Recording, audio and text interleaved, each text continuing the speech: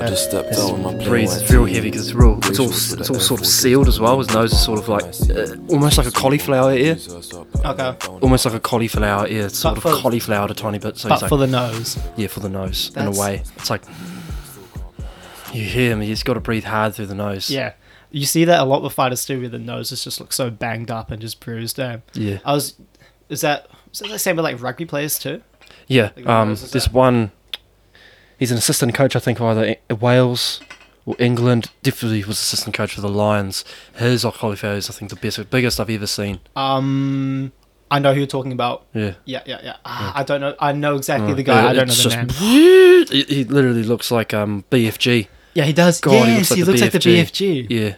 He looks like the BFG. And then Kevin Mialami looks like he's got a mushroom growing off the side of his. It always gets disgusting to look at. Okay, I might as well start because it sounds good. So, welcome back, everyone, to another episode of the For Starters podcast.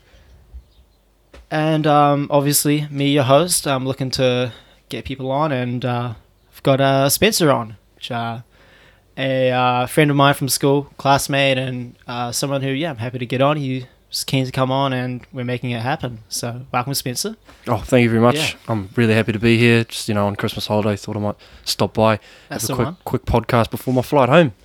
I've learned a bit of good juicy stuff.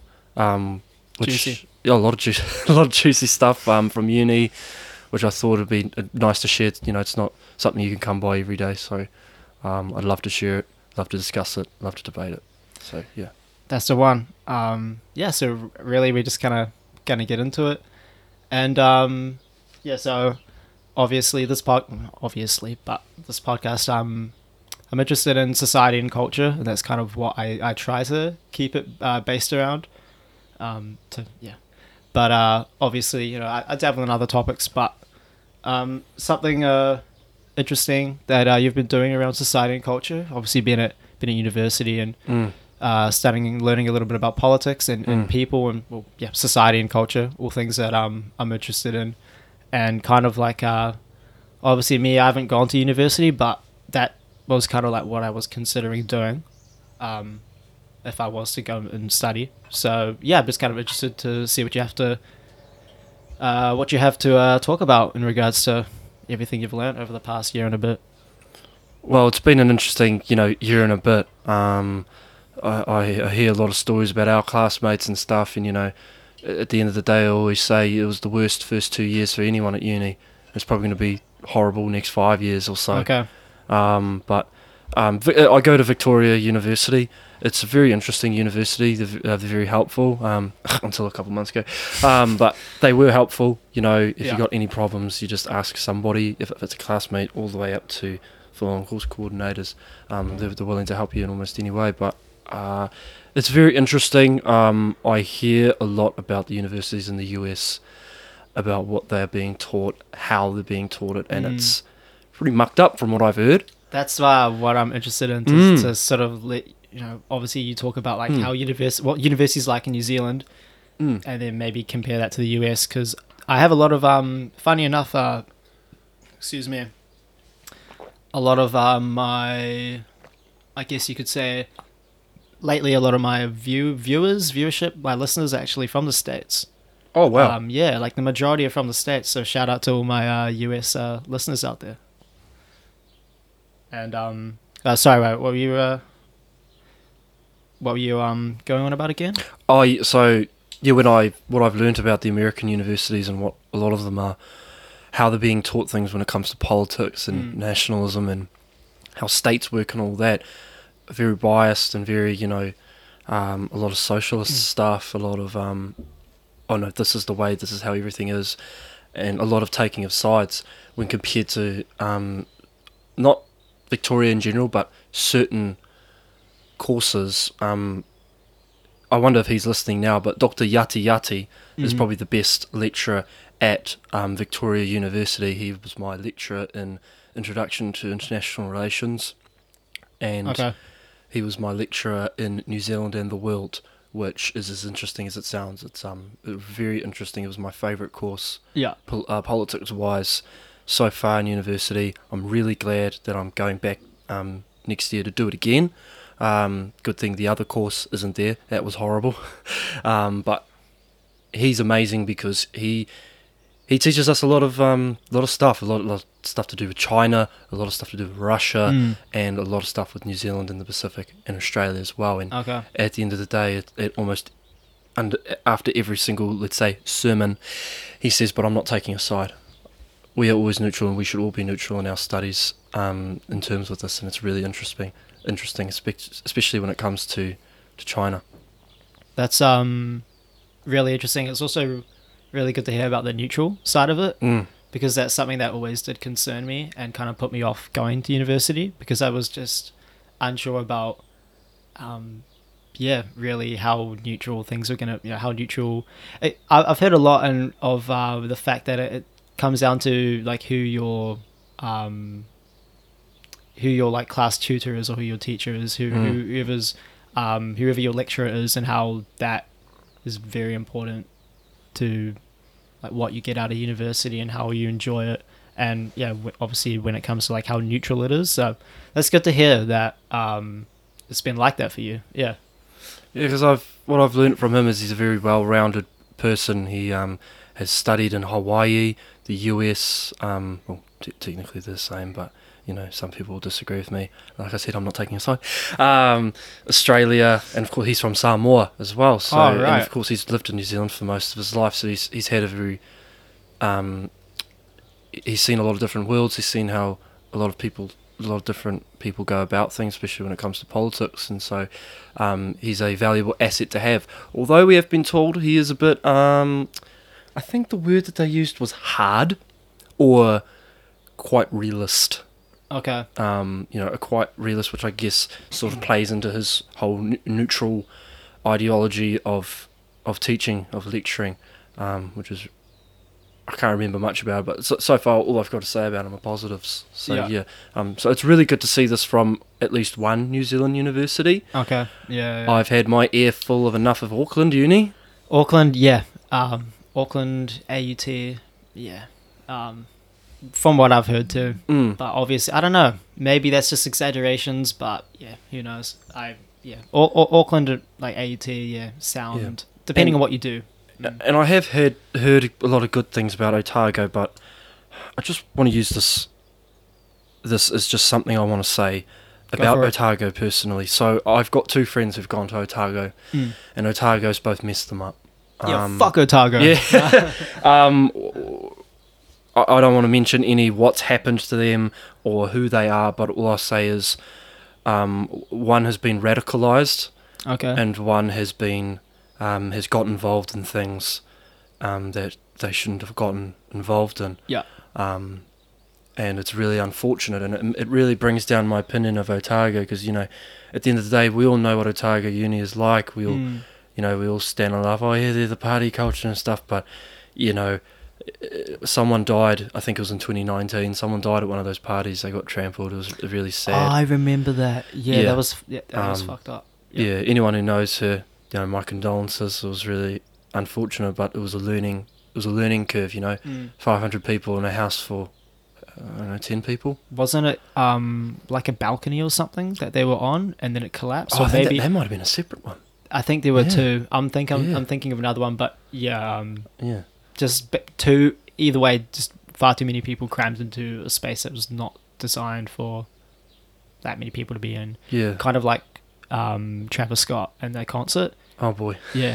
I just brought that up. I haven't heard much about this. You might have to. Oh yeah, actually, you might have to educate me on Travis Scott here. Travis Scott. What's going on? I know some people died. I mean, basically it's just satanic cult, blood sacrifice and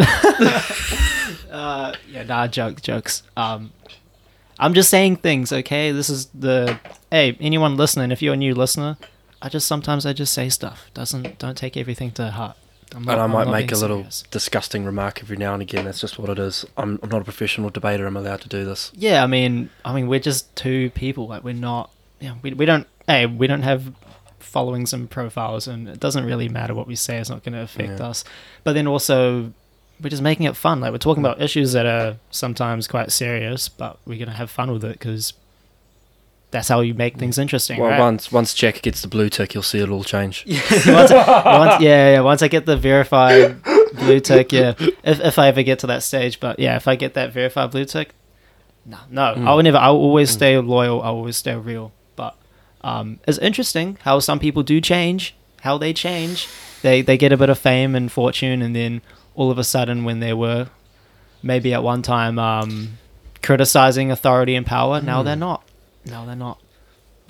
Yes, I have seen quite a few examples of that. For example, on Twitter, who was it? Someone saying, I think it was just before COVID or around COVID. Oh, they were saying, if you think I'm gonna stick a new vaccine in me, I don't know, you're crazy. So I'm very, very, very, very paraphrasing here. Okay. And then about a year later, this person tweeted out, if you don't get a vaccine, you're a murderer, something like that. And I mean, quick turnaround. Did they get sick from it? Did they get sick from the COVID? No idea. Or okay, because I was listening to Tim Dillon on the Joe Rogan podcast, and I mean he was joking, but he was saying how I mean I don't know, he was probably just joking, like it's Tim Dillon, but he was basically saying how you don't want to be that guy that goes if the vaccine I'm not going to get it, and then you get COVID and get sick and die. But that's just Tim being Tim. That's yes. Speaking of COVID, we are coming to you now from Northland. New Zealand. Time being in the red light. Not the red light district, just the red light region. I'm from an orange region, so it's sort of chill down there. Yeah. How have you noticed like the difference between the orange and red system in New Zealand and like traveling between regions? Have you noticed any difference? I'll be completely honest, I've noticed absolutely no differences so far. I mean, it's Christmas time. I'm not really going anywhere. True. I've just been at the house with whānau, and the most places I've actually been to is the gas station and the Foursquare, and I think you know why. Yeah. Oh, and the liquor shop. Yeah. Yeah. We all know why.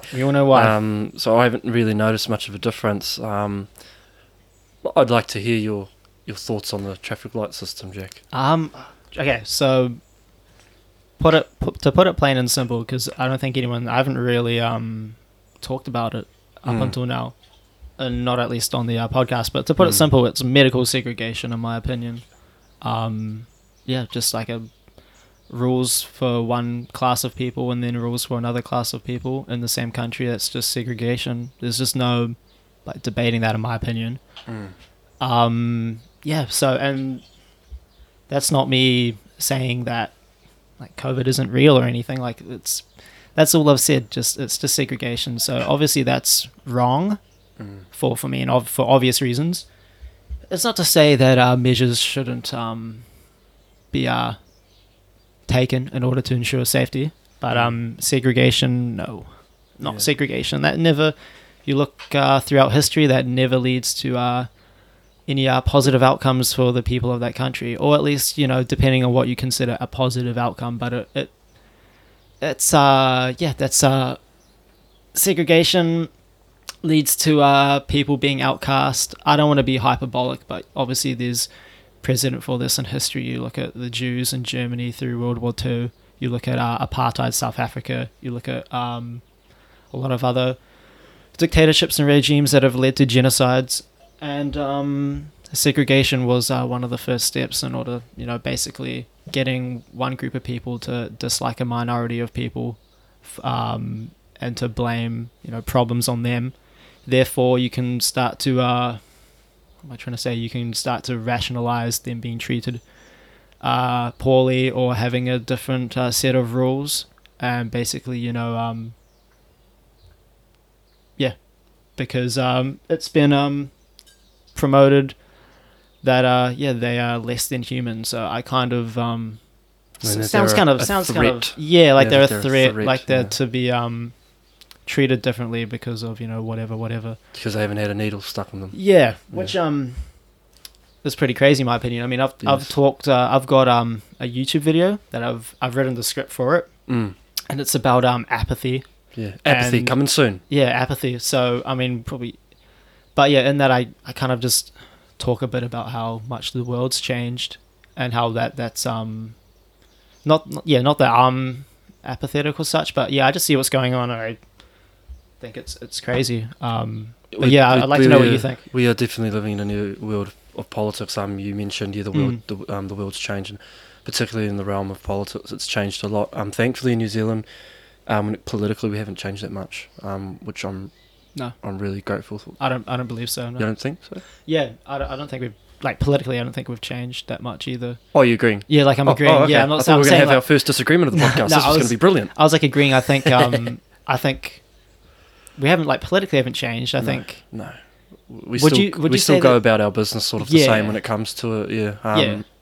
I think even the last election was rather interesting because we were being showed graphs by Professor Jack Vowles from Victoria University, very good lecturer when it comes to political statistics and stuff like that, and he was showing us the bar graph of the age voting in New Zealand. I think we got showed it in social studies as well. You probably did. I can't remember. It's just an upward bar graph from the lowest point is young people, and the biggest voters are the 70 plus and 60-year-olds, which is rather interesting,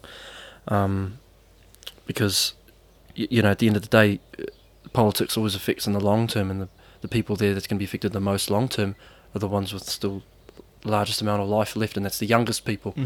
And the last election was interesting because we had those two referendums. Yeah. And one of them was cannabis. It was recreational cannabis. And in a way, that was sort of the fishing line and the hook onto the young people. It's like, come on, get out here and vote. And almost all people around me, young people I knew, voted. Which I'm really proud of. I'm really happy of that. And when Chloe Schwarbrick won the Auckland seat, that was sort of I think we might have done it there. Young people have actually voted, and their vote has contributed in something happening. Yes. That or Chloe is just over as with the middle-aged in Auckland Central, and she could be, I don't know.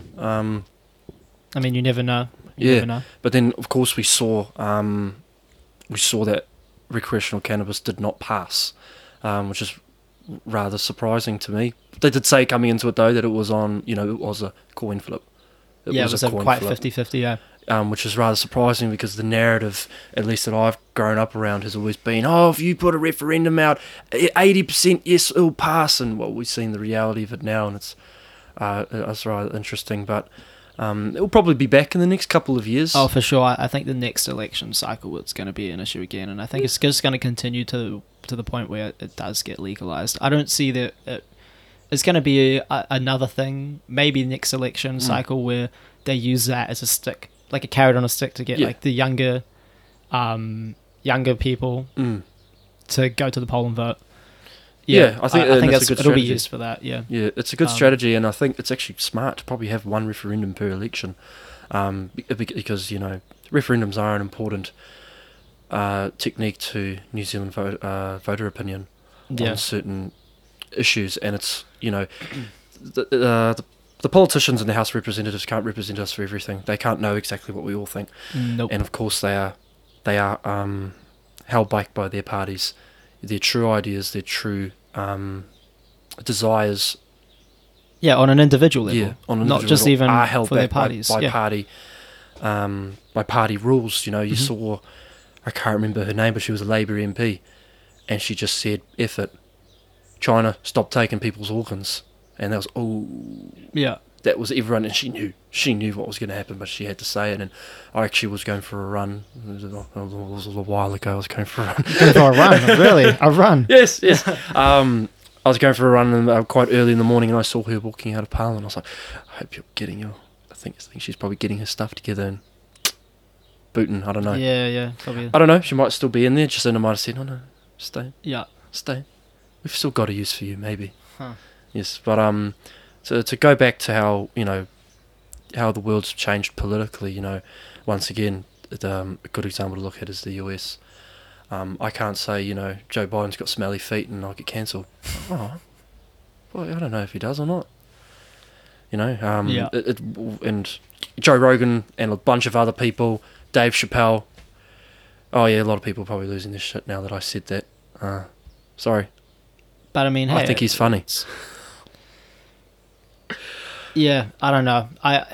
Yes. I look at what's going on and with Joe Biden. I'm just, I don't know. What?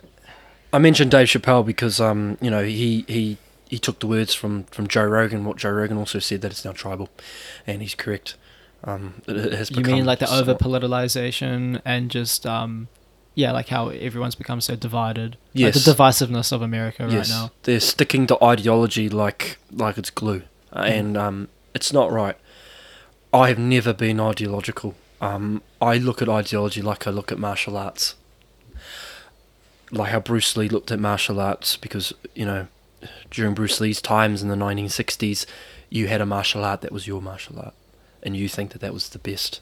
You think you could beat up everyone else with that. Oh yeah, I see what Yeah. you're saying. And yeah. Bruce Lee said, no. He said, take the best of everything and use that. It's the same with political ideology. Take the best from every ideology that's there and just use it. Yeah, why use not? it in your policy, use it in your views. You know, I'm not a liberal, I'm not a conservative, but I take values and points, real good points from both worlds, like free market economies.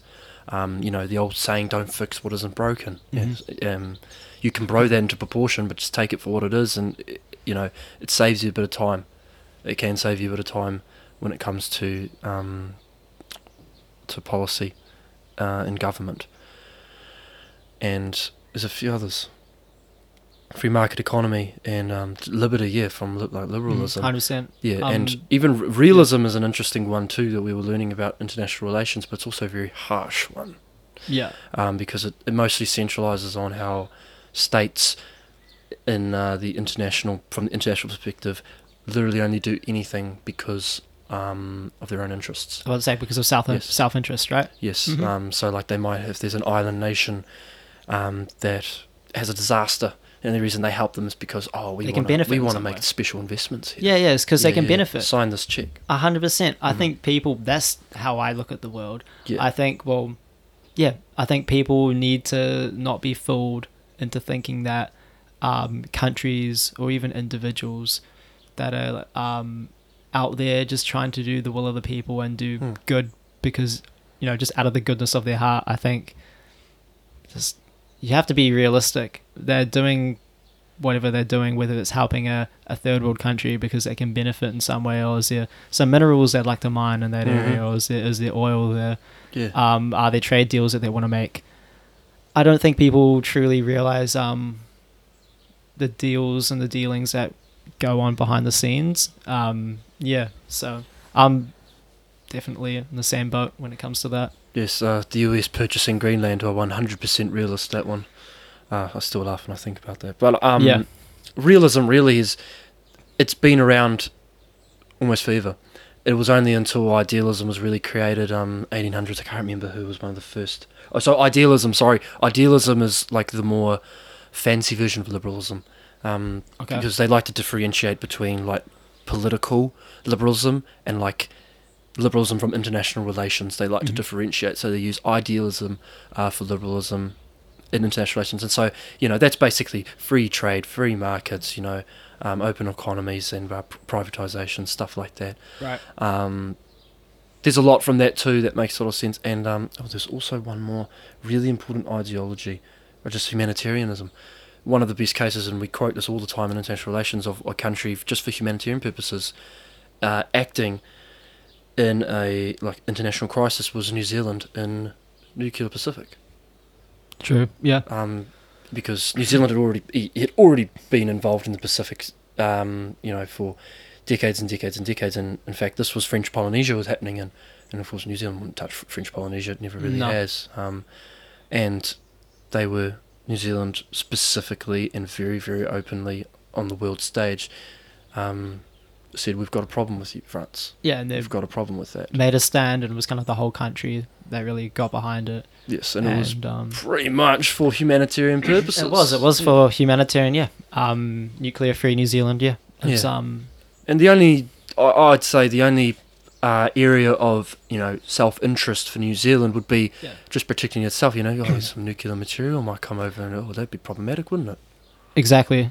Do you think it's also to try and, I mean, I don't know if this is just a byproduct of that or maybe it was intentional, just trying to on the world stage. How do I say this? Oh, Like they want New Zealand to be looked at in a certain light. So Yes. it's kind of like making New Zealand look like this. I'm not saying New Zealand isn't, but this amazing place where we have we're environmentally friendly, and it's also for those type of reasons too, so that New Zealand is seen on the world stage in a certain light. You're 100% correct, because the events of Nuclear Pacific was called the New Zealand Silent War of Independence. Because the only time New Zealand had really made a big name of itself in a world stage really was World War One in Gallipoli and other events in the war, but those were often crushed by the loudmouth Americans, claiming about the Russians and the Brits, Our successes, the bravery of some of our soldiers was sort of silenced away, and it was actually something really interesting when I brought my German friend to New Zealand, and I showed her the Gallipoli exhibit, and I thought right before I went, oh, wait a minute, she's from Germany. Oh, this is going to be nothing for her. She's going to look at this and go, oh. There's heaps of that over in Germany. We had fucking 40 million die, mate. Yeah, 40 million. This is only 3,000, but she saw another world of the war, because this wasn't the Somme, this wasn't the Battle of the Bulge. This is the other side of the world. This was, this was Turkey, this was Gallipoli. Yeah. It was a completely different battlefield, and it was a campaign that not a lot of people talk about. No. Not a lot of people know that Winston Churchill was the one who organised it, and he got sacked for it too. That's true. But respect to him, because then he went and fought on the front lines, and he came back. He did, yeah. He And then he took food from India. Bugger. Yeah. Is this all true? It's all true? It is all true. I don't know the food from India part. Well, it's actually interesting, because it was the same thing that happened to Ireland, and now I'm getting personal. Hey, I mean, I'm a Ryan, so I've got Irish in me. Oh, yes. Yeah. And I'm a Malloy and Brennan. Let's go. Irish blood. Yeah. If you class of 2019 might know the Irish blood, have probably seen me at the parties. Jesus. But anyway. Oh, with the Guinness. Yeah. Let's go. Yeah. But anyway, I digress. If you don't know, the famine in India, I believe, around the time of the World War, either just before or just after. Winston Churchill was definitely in power at the time, and the famine was in India, and like with the Great Famine in Ireland, food was continually exported out from India as in Ireland, and Winston Churchill went on to say, and this is another paraphrase because my memory's that bad, said they're only having this famine because they, and I know this is definitely, I quote, because they breed like rabbits. Far out. He legitimately did say that line. Does that get into like eugenics and stuff like that?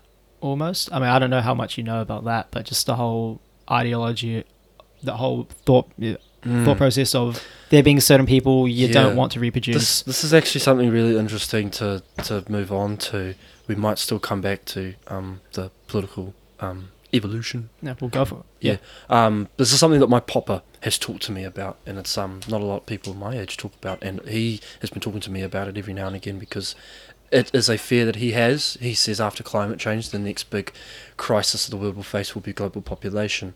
Okay. Because I completely disagree with that.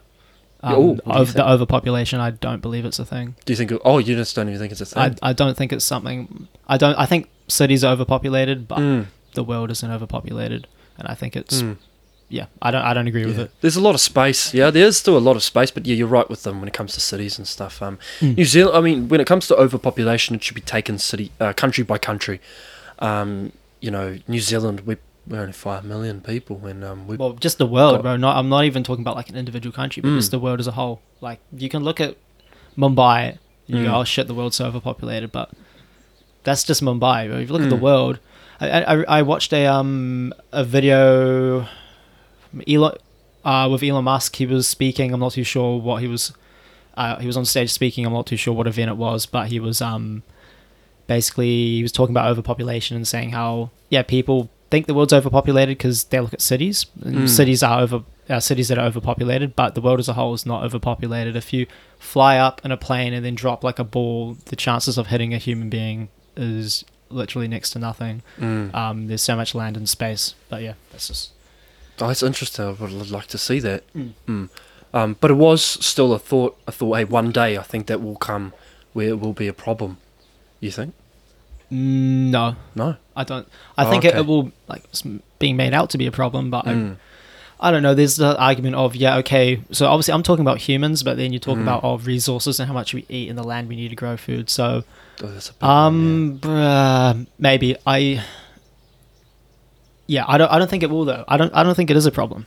I really don't. I think the world has a way of being able to balance itself out.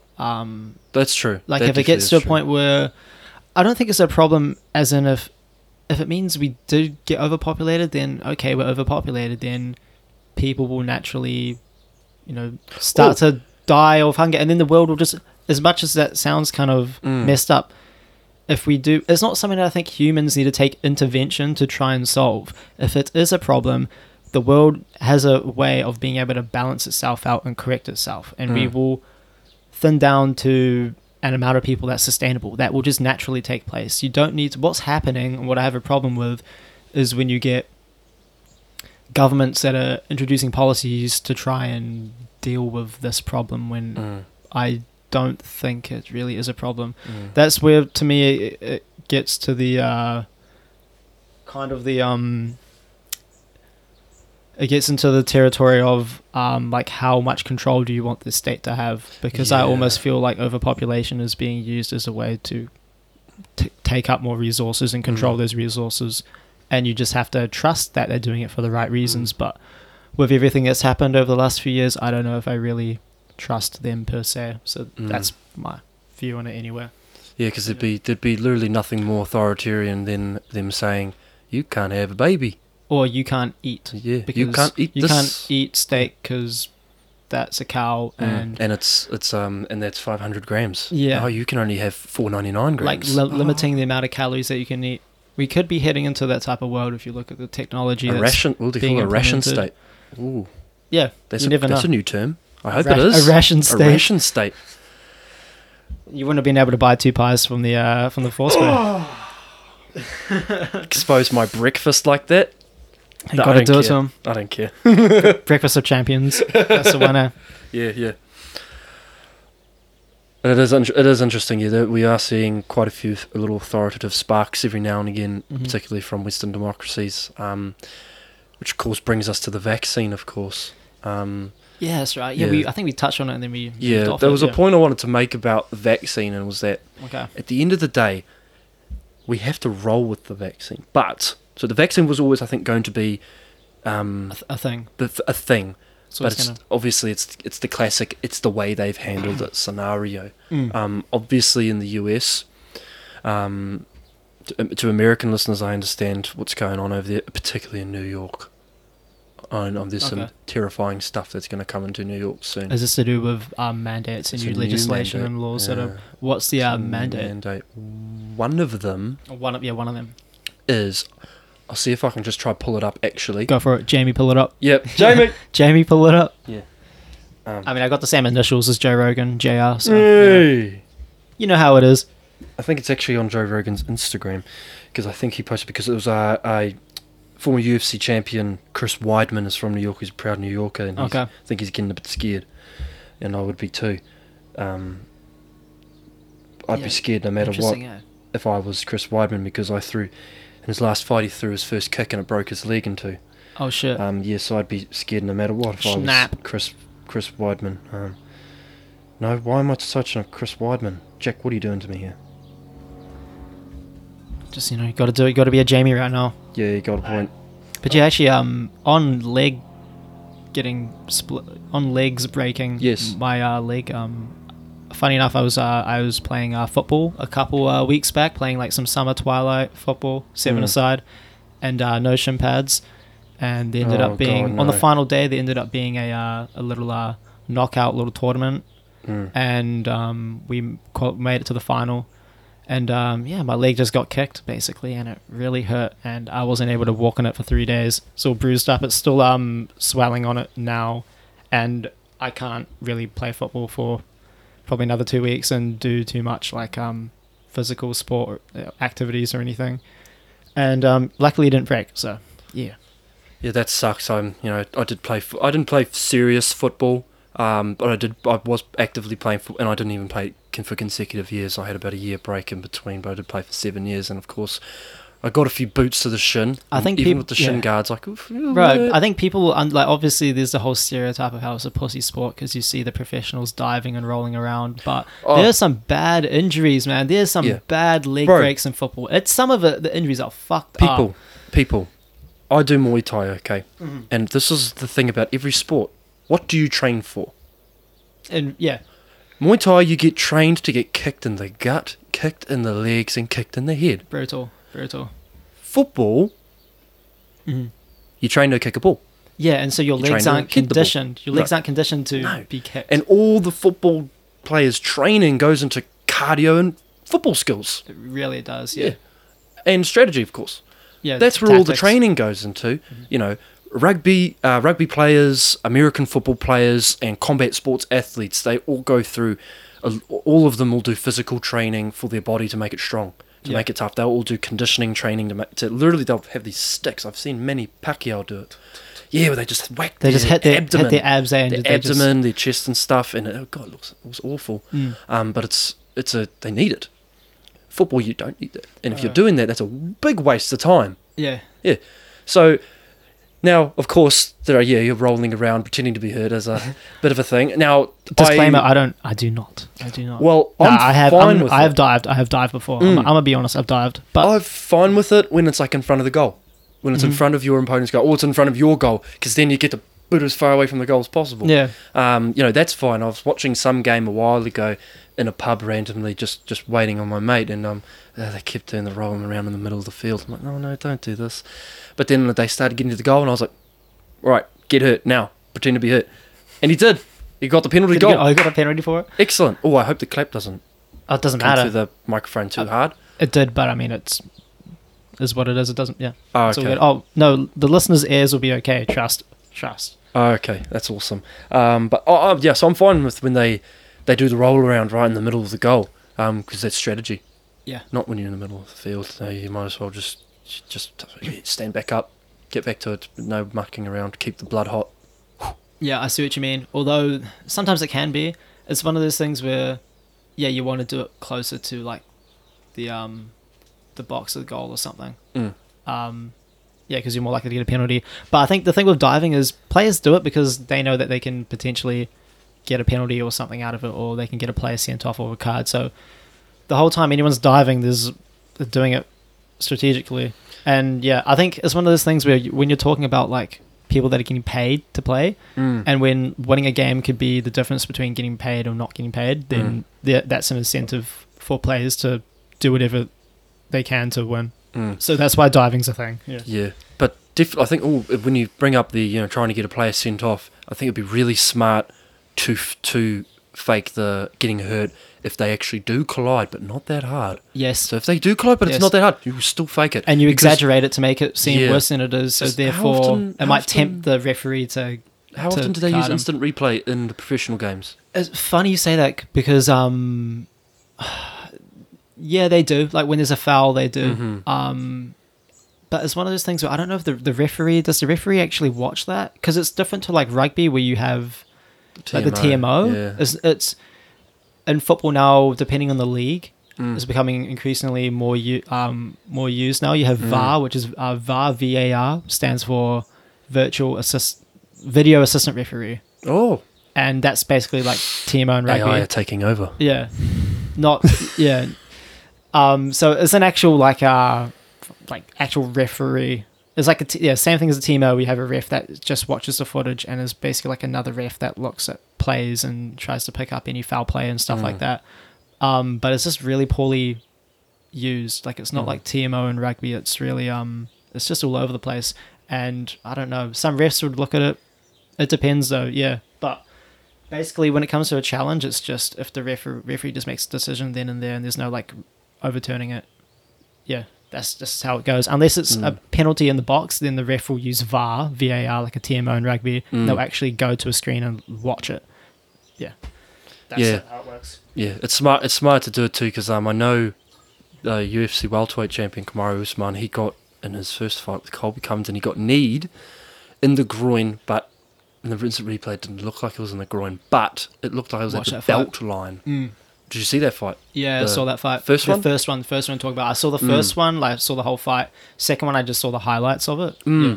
Oh, you only needed to really see the first 2 rounds. The rest of the fight was... it was good, of course it was good, but it wasn't, nothing really much happened. The first 2 second rounds. fight you're talking Second about? fight, yeah. First 2 rounds were amazing. So Colby Covington got his head almost taken off in the second round and went, ooh, got to make sure that never happens again. Yeah. But then he's still going at him, like throwing and trying to connect too. Like Yes, he did not cower. Like he was going for the kill too, which I respect because obviously there's a lot of beef between both of them.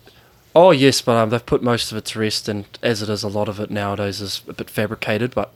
Yeah. Hey, if there's one man who can do it well, it's Colby Covington. I can say it's now he doesn't do the Trump stuff anymore, so he's a bit less controversial. Yeah, he's a bit less controversial now to the public eye. He's stopped the Trump stuff because Colby's smart. Do you know why he started doing that?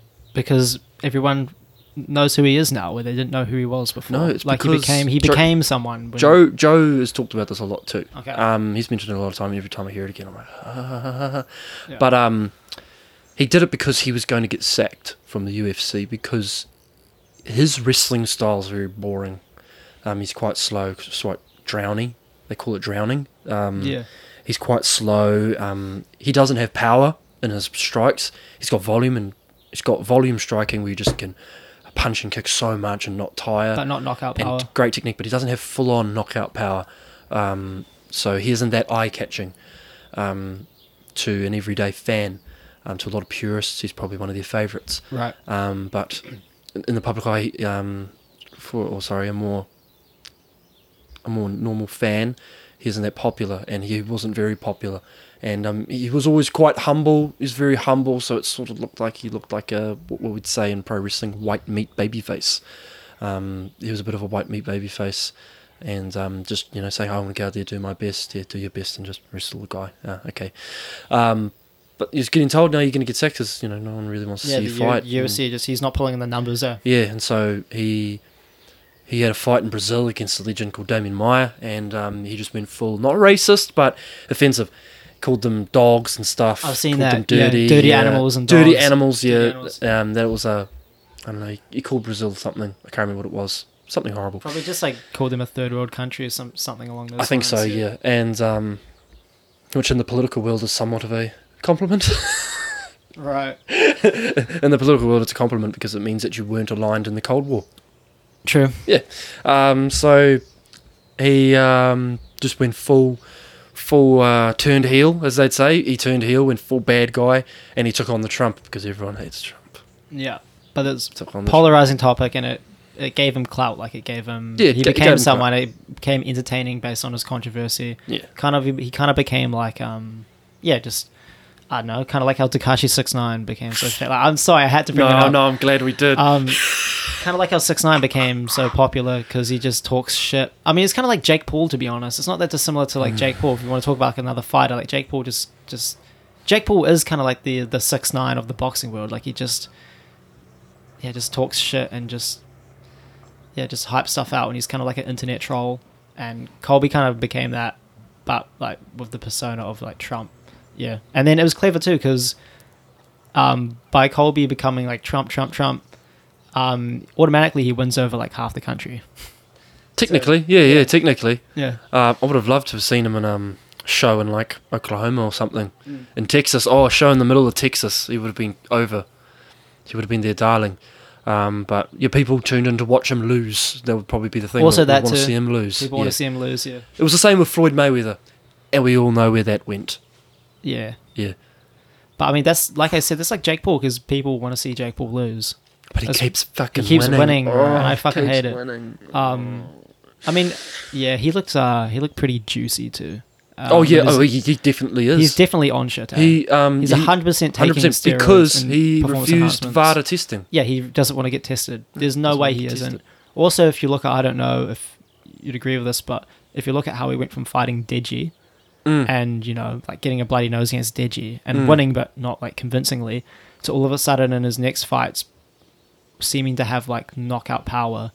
Yeah. Like, I don't see how you go, and like in the space of not that short, like how do you go from not looking like you have knockout power to having knockout power in the space of like, obviously there's training involved, but I think I heard someone say like knockout power isn't something you necessarily can teach. Like that's something you it's just not kind of something have you or can don't teach. have. And he clearly didn't. But it's something you can gain from steroids. Yeah, exactly. It is. And it's something that he clearly didn't have before in his first few fights, and then all of a sudden he knocks out Tyrone Woodley, who's an ex UFC fighter, and he was a world champion in his division, wasn't he? Yeah. So they keep saying, here's the thing for the people who keep hearing Jake Paul talk this, he keeps calling him a 5-time welterweight champion. He's not a 5-time welterweight champion. He's a 1-time champion who defended it 4 times. 4 times, yeah. Yes. He fought 5 times as welterweight, and one of those times he lost. So, yes. 4 times. So although, because every time you win the title, you defend it, you get a new physical belt. Yeah. That's why you see, like,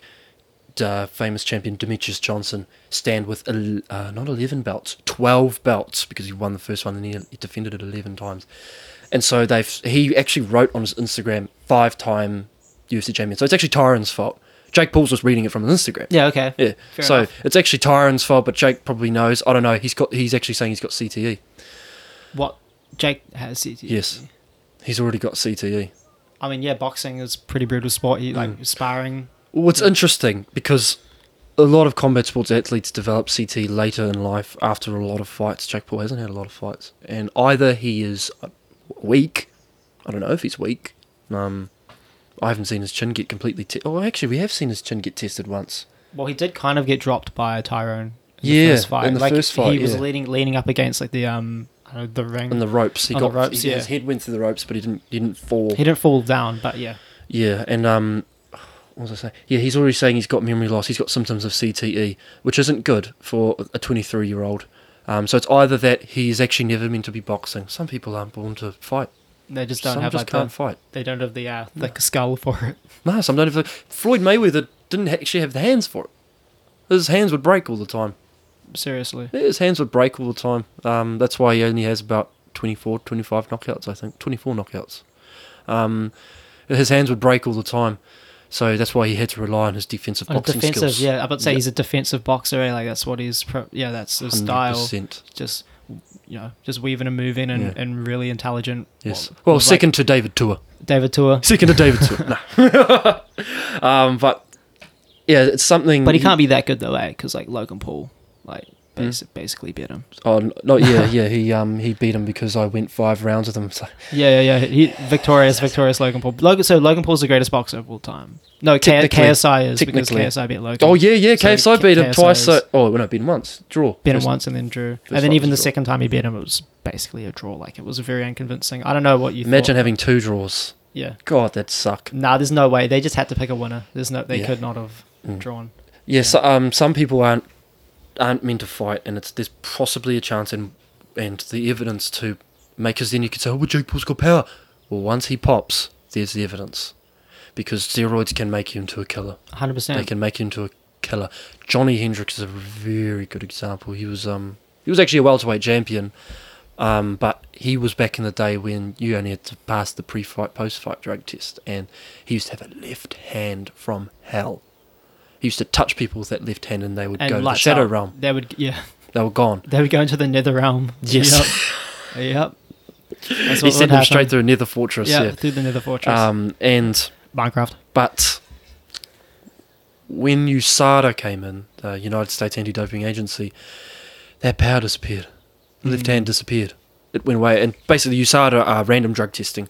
They do random drug testing. Yeah. And Johnny Hendricks, he didn't slim down. He did slim down a tiny bit. Okay. Not Didn't look quite as juicy. No, it didn't look just as juicy, but he slimmed down a bit, but that left-hand power went away. It disappeared. You could also argue it disappeared with his age, because I think he was about 35 when right, USADA came through. Okay. I think he was about 35, so there's a chance that he sort of just lost with age. Maybe those last fights where he was sending people to the Netherrealm was probably just probably the last few gunshots he had left. Yeah, and then You because never you know. just get to an age where you can just go. Yes, and he started missing weight a lot, so I think he was because he was on an IV. I think he was on IV to make weight, and unfortunately the UFC did ban Banned IV? not a certain amount of IV. Oh, The okay. IV you can use now in the UFC is so little. It's so little, the amount of IV you can use.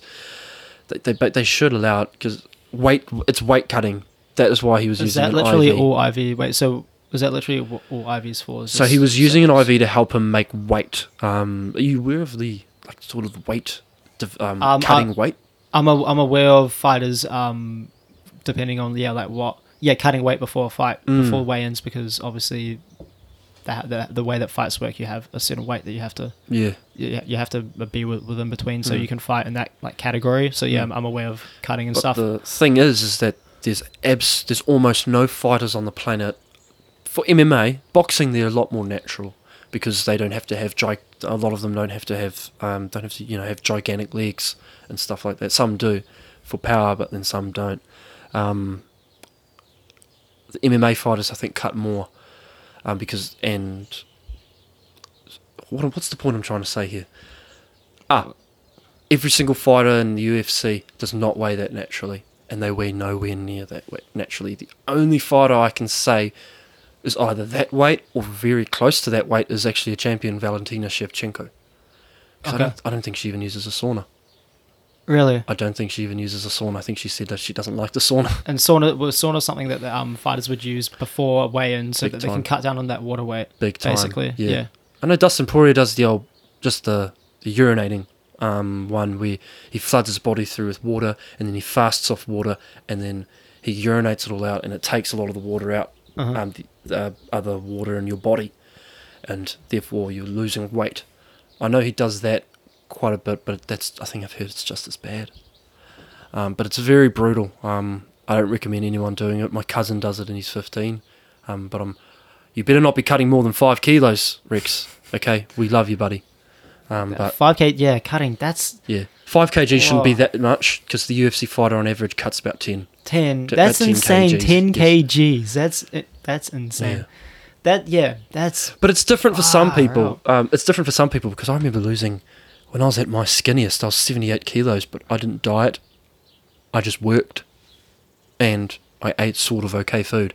Yeah, I was just working really hard. No, people. Yeah, you can. I think it's surprising how much weight you can lose in a short space of time. And then I was doing math on it. And I was like, wait a minute. So I went down to 78, dieting maybe 76, weight cut. I could get down to 60. I don't want to. Lowballing it would be at least 71. I'd be a lightweight. In the UFC. In the UFC, you would, yeah. Yeah, I'd be a lightweight, and I'm like, oh god, that's ratchet. I'd be taller than everyone too.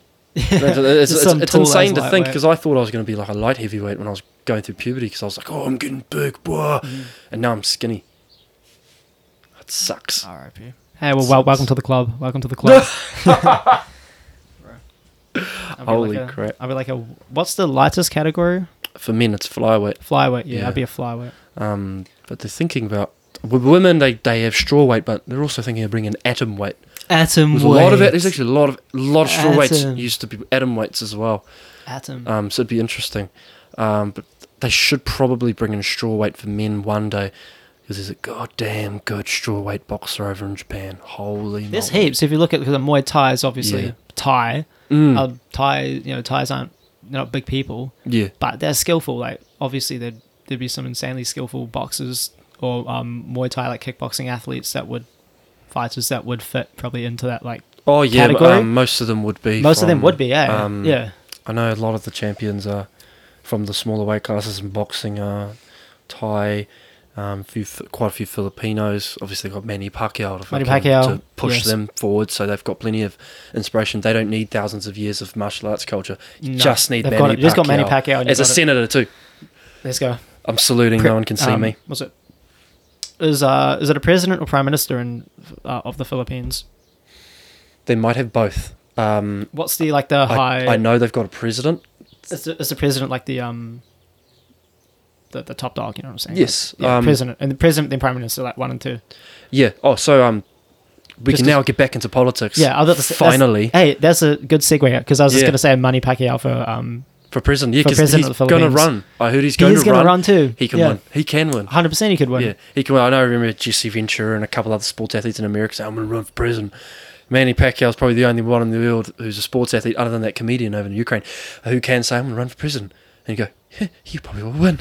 I know, to bring it to football, I know that David Beckham's going to run for Prime Minister David Beckham, for the Conservative Party. Well, I mean, he'd be better than Boris, but Oh, what was I going to say? No, there's Libya. Libya. oh, God. The president of Libya is a ex football player, and he won the Ballon d'Or. He was like the greatest. He won like the best player in the world. What's his name? I know Pakistan. George, is it Weah? Pakistan's Weah? got a former cricket player. George Weah? I think it's George Weah. Pakistan cricket? Yeah. Makes sense. They've got a cricket Prime Minister. Okay. Yeah. And then I'm pretty sure, not current, but I'm pretty sure there was a Ukrainian, no, he didn't, he ran for president, Shevchenko, but he didn't win it. But Oh, no, the guy who won the election in Ukraine was actually a stand-up comedian. stand-up comedian. But there's also a footballer who ran. Oh, really? He didn't win it, but he has Ukrainian. Wow. Shevchenko, he was, he's actually the manager of the Ukrainian men's football national team now. But yeah, he was like a legendary player. But yeah, I think he ran. He didn't win though. Yeah. I bet Michael Schumacher could probably win Chancellor in Germany. I'd be for that. Wait, he's not like actually running or anything like No, that. It's just no. okay. If he ever does, I'd say. If he ever I'd does, vote for him. yeah. I'd vote for him. Yeah. Just bring back Hitler. Nah, joking. Jokes, jokes. Chill, guys. You know, my good mate Anna's listening to this. Yeah, shout out. Yeah, Hitler bad. Sorry, Hitler Anna. bad. Jack's talking shit. Don't listen to talking him. shit. Yeah, Yeah. Michael Schumacher for president. Michael Schumacher. Yeah, I'm thinking. This is fun. What's another country?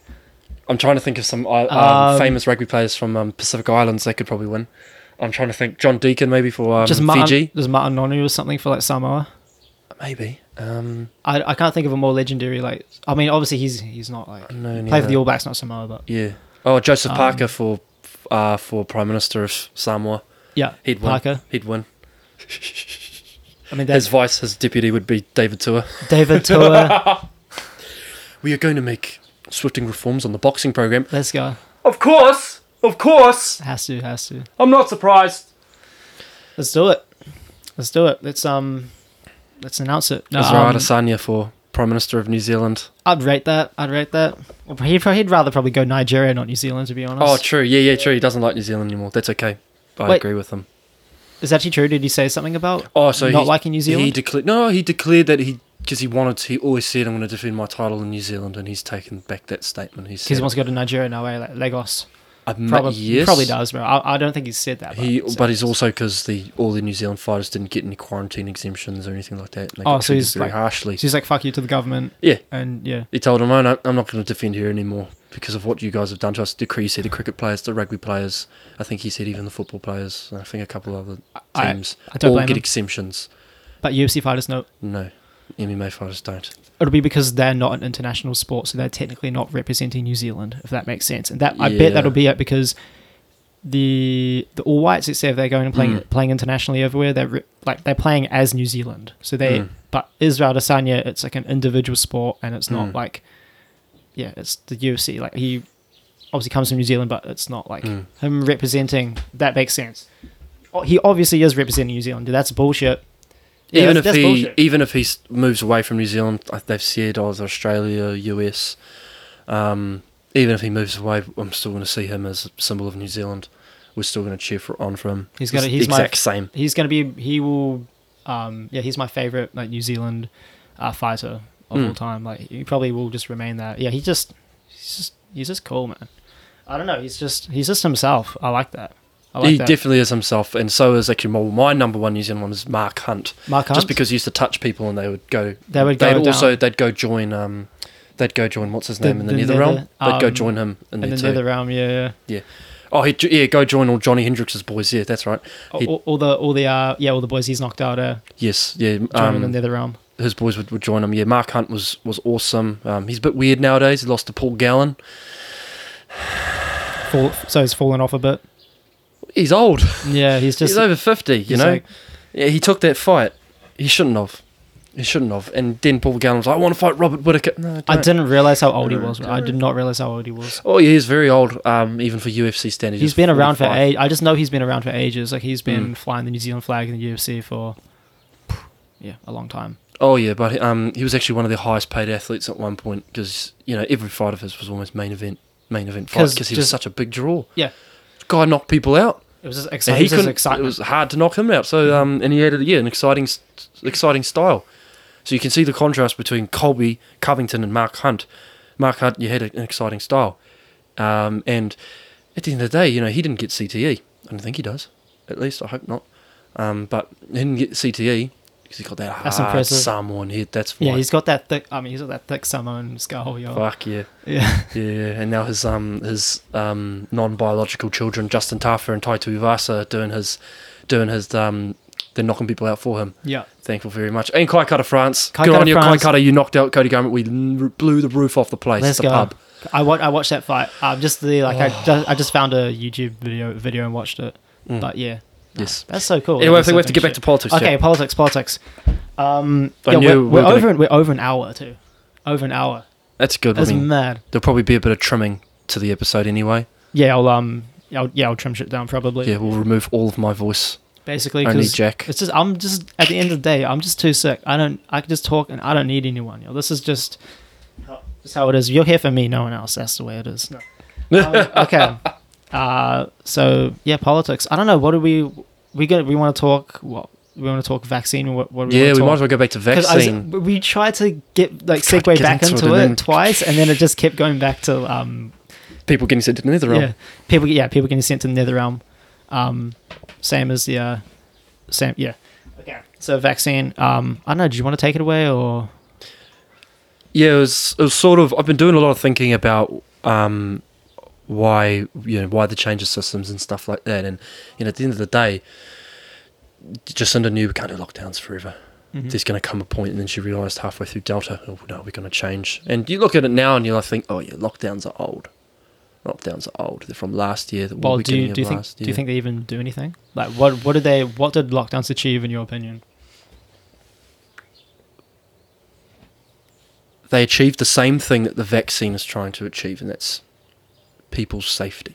It's about people's safety at the end of the day. Yeah, you could also say it's about government control. Mm-hmm.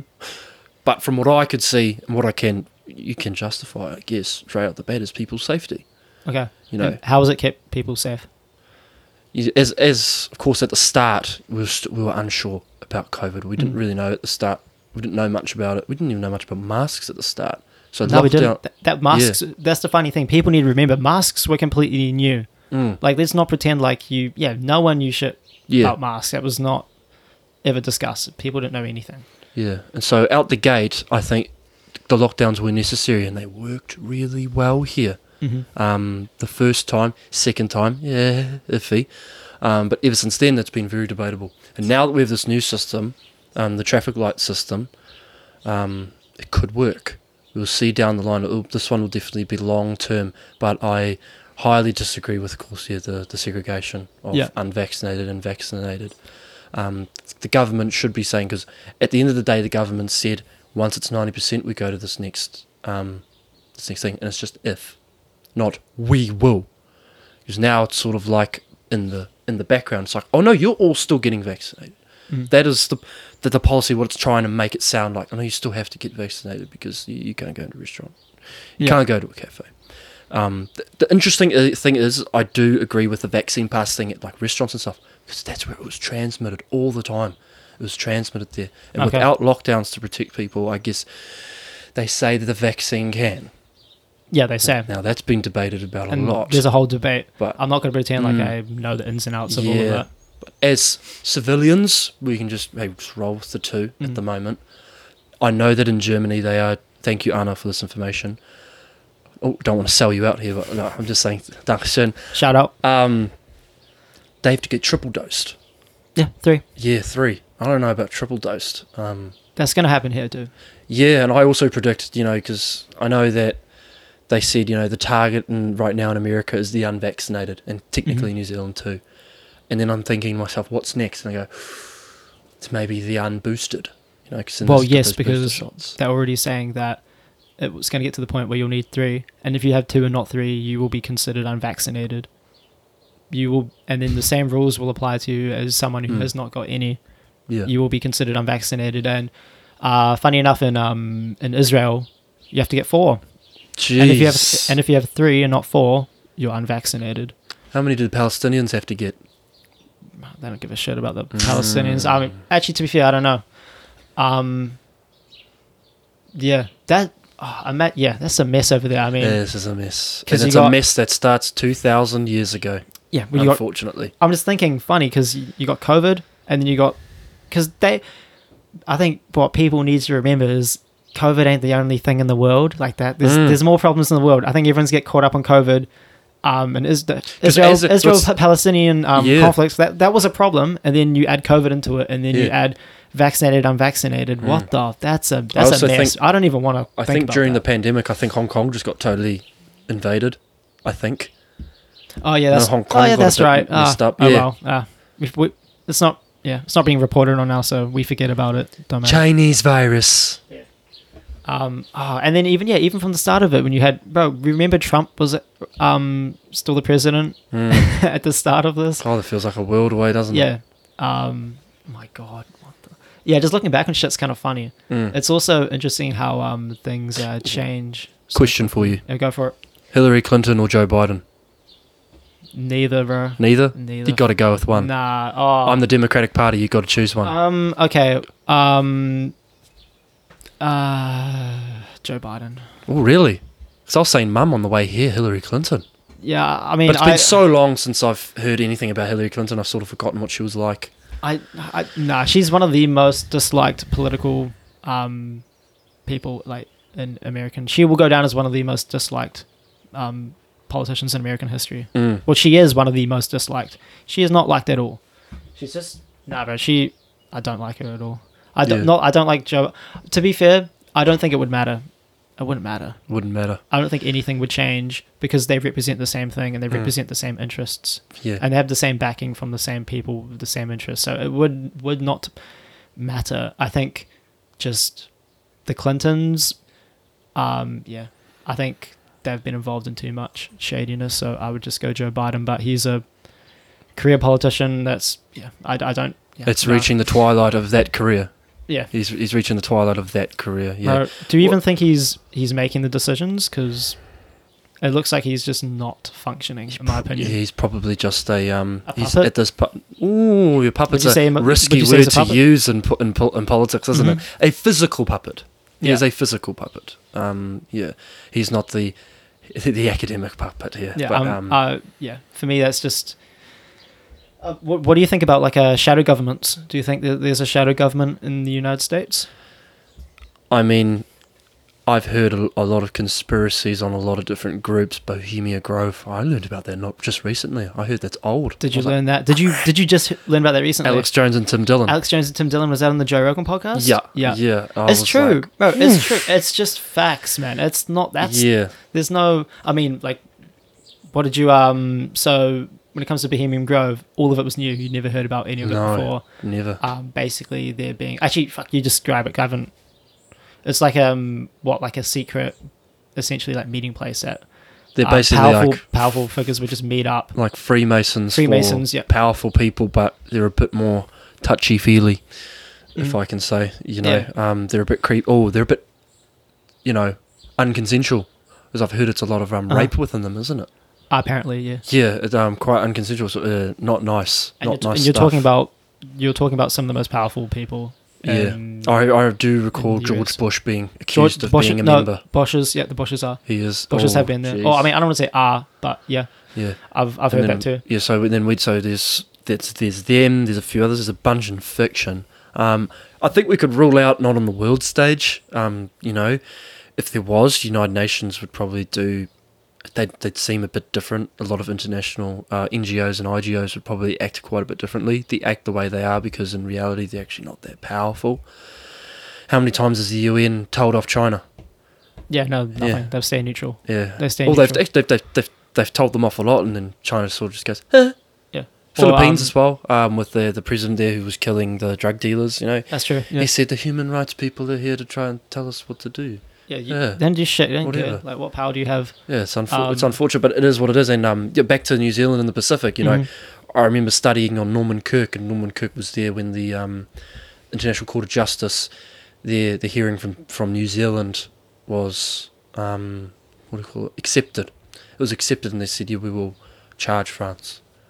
We will accuse them of that for you. it didn't really But go nothing- anywhere. nothing It happened. took It didn't go the blowing of the Rainbow Warrior to stop it all. Yeah. That's what it took, and even then it was still a little shady. So I think out of NGOs and IGOs, I think it can be ruled out there, but I think within separate governments, Okay. it's possible, particularly the US. Okay. Do we want to go here? Because Well- talking about NGOs and IGOs and like the Yeah. United Nations, Yeah. and then you want to talk about more like, conspiracy type stuff with Mm. like, Bohemian Grove isn't a conspiracy. That's just a fact. The only It is a conspiracy fact, with it is from the facts we know about Bohemian Grove, where you take that. So you could, kind of what I'm saying? Like, Yeah. there's what we can factually prove, and then there's what is up to interpretation. Mm. But when it comes to the more conspiracy realm, obviously, someone who didn't kill himself, and I don't, because this is quite topical now. You've got the Maxwell trial. I don't know if you know much about the No. Ghislaine Maxwell trial. Oh, Do you even know about Ghislaine Maxwell? who's that? Holy fuck, you need to know about this. Okay. Ghislaine Maxwell. So obviously you've got that guy that didn't kill himself, Jeffrey Epstein. I was trying to think of the phonetic letters to bring it up. I was like, what's J again? This is something funny enough. I was hearing about Jeffrey Epstein before he killed himself. So I was like, fuck yeah, I knew about him before. But yeah, I was where am I going with this? Yeah, so Ghislaine Maxwell, she's essentially on trial right now, and Ghislaine Maxwell was an accomplice of Jeffrey Epstein, kind of like her right hand woman, and she's being essentially she's on trial for soliciting young girls for prostitution. Yeah. So, yeah, all of that good stuff. And for handling a lot of the a lot of the human trafficking side of things when it comes to prostitution and the young woman that she was soliciting. So obviously this is allegedly, because nothing's been trial still ongoing. But if you look into, and excuse my use of the word, fuck Island, you'll find some juicy stuff. Obviously, if you don't know about Jeffrey Epstein, I'm gonna just say you've been living under a rock, to be completely honest. But you've got the Nolita Express, his private jet that used to fly rich, successful, and famous, powerful people to. You had an island, and on that island, you had basically Clinton was seen there. Yeah, I believe Clinton. Donald Trump was also seen Trump. there. Trump. Was he? Maybe. I don't know. Yeah. I don't think he hasn't been seen on the island, but Oh, but he was mates with them though. yeah, mate. He was So mates with them, not on yeah. the actual island. I don't know if Trump is actually on any of the, from what we know, on any of the flight logs. But there's pictures of Trump with Epstein, and they used to be kind of buddy like mates back in the day, because they were both into like real estate in New York. So there's that connection. But yeah, basically Epstein and Ghislaine Maxwell had a lot of connections with very powerful people, and then Epstein gets suicided or killed, or he commits suicide in maximum security prison. He's meant to be on 24/7 suicide watch. Cameras stop working. Guards off duty are meant to be watching him. Very suspicious. And then comes out about all their connections to powerful people, and the donations that he'd made to different organizations too, which I think is something not talked about a lot. But yeah, basically Ghislaine Maxwell, she was spoke at the UN, and I think that shows that that's someone that, like, if you want to talk about like Bohemian Grove and how there potentially could be a connection to organizations and like the United Nations, because like Ghislaine Maxwell did speak at the UN multiple times, I'm pretty sure. Or did she? I don't know what she spoke on or what the connections were. That's literally all I know. That's all I have. Yeah, well, while this topic's on my mind too, there was a very brave young Samoan woman who went and spoke on the United Nations. The time for that stuff has got to stop. I'm not saying this because it's like, of course I want climate change to end and stuff, but those fellas aren't listening. Joe Biden fell asleep. Yeah. They're not listening. He wasn't meditating. He's the worst, bro. He's not functioning. Like he's Yeah. probably being when he is functioning and he looks Yeah. awake, he's probably on I've got all sorts of medication. I and- have to start a politics gambling ring because every time I make a major prediction, I'm always right. Always right. Because I'm saying now Joe Biden won't make it to 2024. No, I don't think he will either. Don't Who's think he'll going to make it replace? 24. Who's replacing? I'm not him? saying that he'll die. No. I'm saying that he'll resign or he'll get sacked. something. He'll resign and get Kamala sacked. Harris will take over. It will be Kamala by Harris. 2024. Yes, they want. Yep. Yes, who Isn't I'm liked. fine with. She's not liked at all, bro. She's not like. Oh yeah, that's not right. liked at I remember seeing the statistics on her. She's not liked. Like not even by her own community or black community Yeah. or whatever. Like she's not liked. Yes. She is. Yeah, she has to be one of the most disliked like vice presidents. Yes. I swear. By the way, She's how are we not doing liked. for time? Hour 15. Is it almost wrap up time? I really don't mind. Don't mind. We can Okay, wrap it all right. up. Okay, we're live. Took a little bit of a break, Mm. and I just chugged down half a bottle of whiskey. I think I'm good to go now. yeah, that's the one. Whiskey break. Halftime. Yeah. We've been talking about a lot of juicy stuff as of late. A lot of focus on America. Now, of course, as from what I've learned from political science, I am a bit of what I like to call myself it's the only ideology I get near is political nationalism.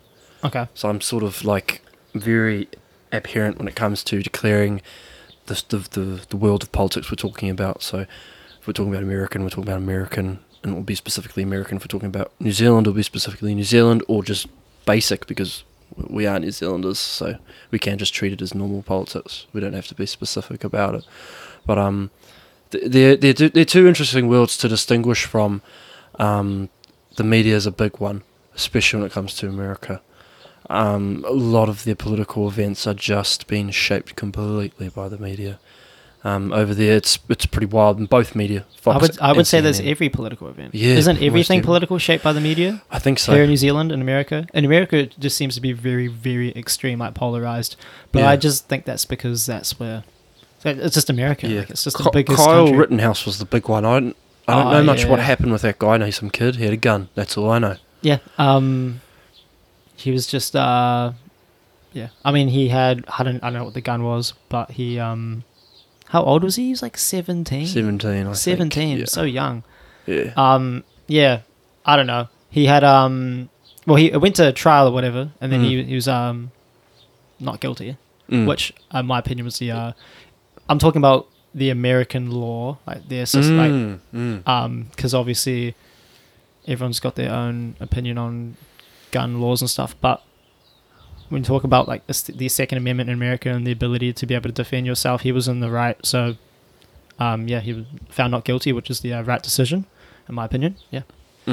But yeah, there was like because you had like Antifa there, and it was during the what's the town? Charlottesville? No, not Charlottesville. Okay, that's just like Antifa and you're like, town. Charlottesville. No one will forget what happened there. Atlanta? Was it Atlanta? Might have been around. It wasn't Atlanta. It might have been around. I forgot the name of it. I forgot the name, but basically there was this city where there were a lot of buildings that were on fire and burning because there was rioting happening, which is what it was. It wasn't peaceful because buildings were burning. Can't be peaceful. Yeah, and there's this kid, Kyle Rittenhouse, who was there. He had a gun and he was protecting like stores, right? Because a lot of places were getting vandalized and burnt down. And in America, with the laws that they have, yeah, you have the ability to protect yourself, carry a firearm, which he was legally able to do. Which seems crazy, 17-year-old, but Yeah. it's legal. And every state's a bit different, but he was in the right and he was legal. He was able to do that. He was trained, and he was protecting, I think it was family members or something, their business. And yeah, there were two guys that like were running up to him. They ran up to him. This is the actual event when it happened. They were running up to him, and yeah, they were like trying to attack him. And then because obviously he has a gun, so he went pop pop, and they got shot. Which is like, my opinion. I don't know what you expect. Like, why would you run up with someone that has a gun and expect anything different to happen than get shot? Like you're gonna get popped. I am politically in the right, and then you Yeah. get shot. No, it doesn't. That's not how so it works. They were kind of dumb for that, but I don't know. I'm not. Yeah, but that's that's what I gather from it. Yeah, I think. That happened. I think last year, didn't it?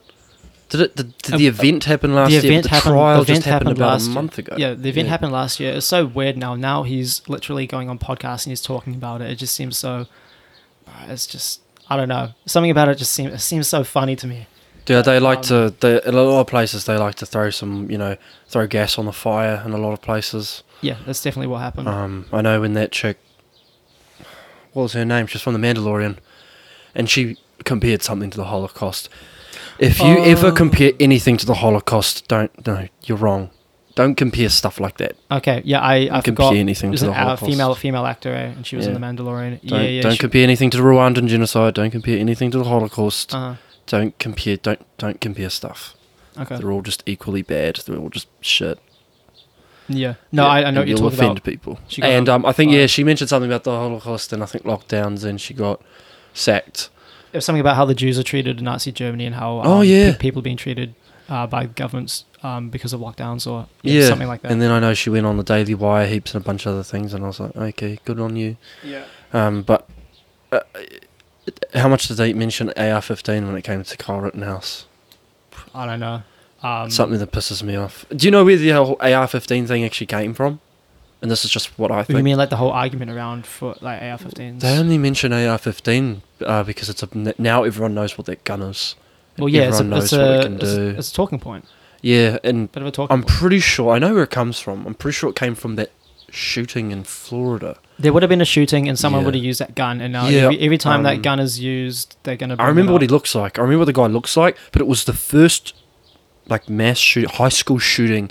The students made a big movement on it, and I think they were one of the first times that the media covered a big, anti-Second Amendment sort of movement by students. It was by the students, and the thing was he had an AR-15. That was the gun he used that day, and ever since then it's like stayed in the ears of people, of anti-Second Amendment people in the media. It stayed on the mouth of the media. It's become a talking point. Yeah, I remember that, bring that up. governor. I think it was a governor.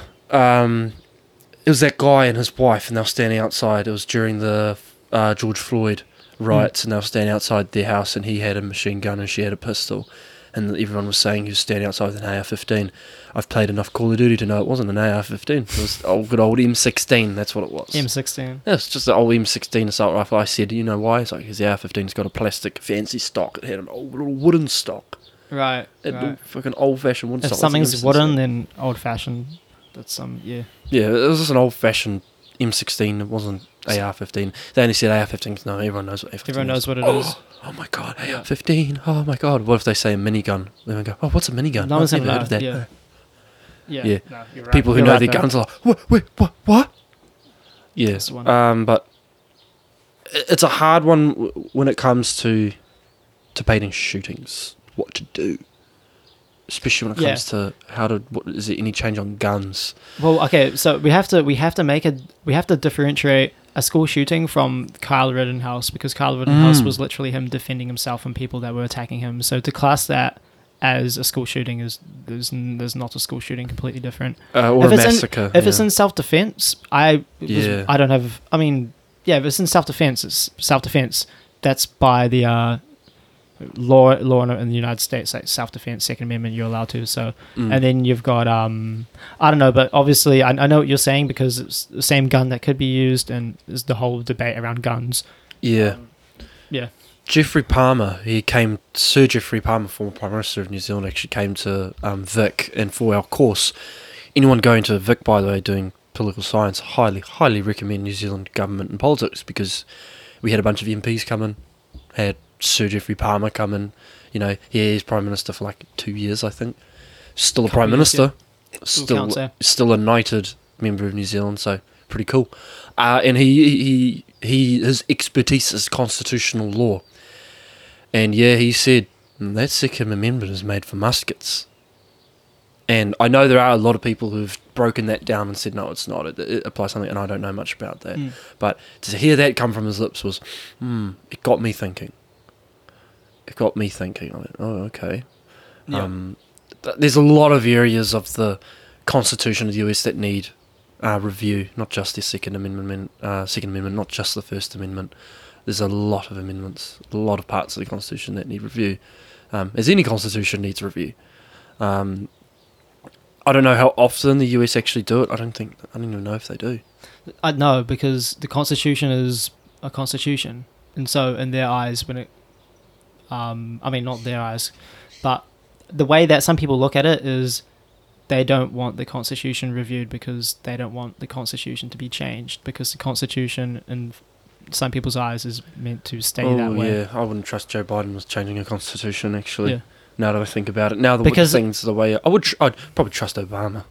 Because if a constitution probably is trust him. changed, then how much of a constitution is it? If you can change a constitution at will, isn't a constitution meant to be something that builds the framework of a nation and is like the building blocks and the principles that remain regardless? I thought that was the whole point. We did do a lot of work on constitutional law and well, not actual law, constitutions, I should say, in political science. And I know that in New Zealand, our constitutional statutes can, like, literally a law, a bill in Parliament can go against our constitutional laws if it gets I think a 75% majority in Parliament. To me, that doesn't make sense, because I'm kind of like, what's the even point of a constitution then? Yeah. I mean, Well, the 75% thing is a large percentage. It is a lot, but- but the thing is that it never happens. It pretty much never happens. So for New Zealand, it works. So thumbs up. But for now, for now, that's a small few words to be put on almost anything for New Zealand government, is that it works for now. Like how we don't have a upper house, we don't have like a senate, or No. we used to have a legislative council, but we don't really need it for now. We'll probably need it one day once we become big again. If we become a bigger nation, we'll probably need it. Well, just mean like more people. Yeah, more people.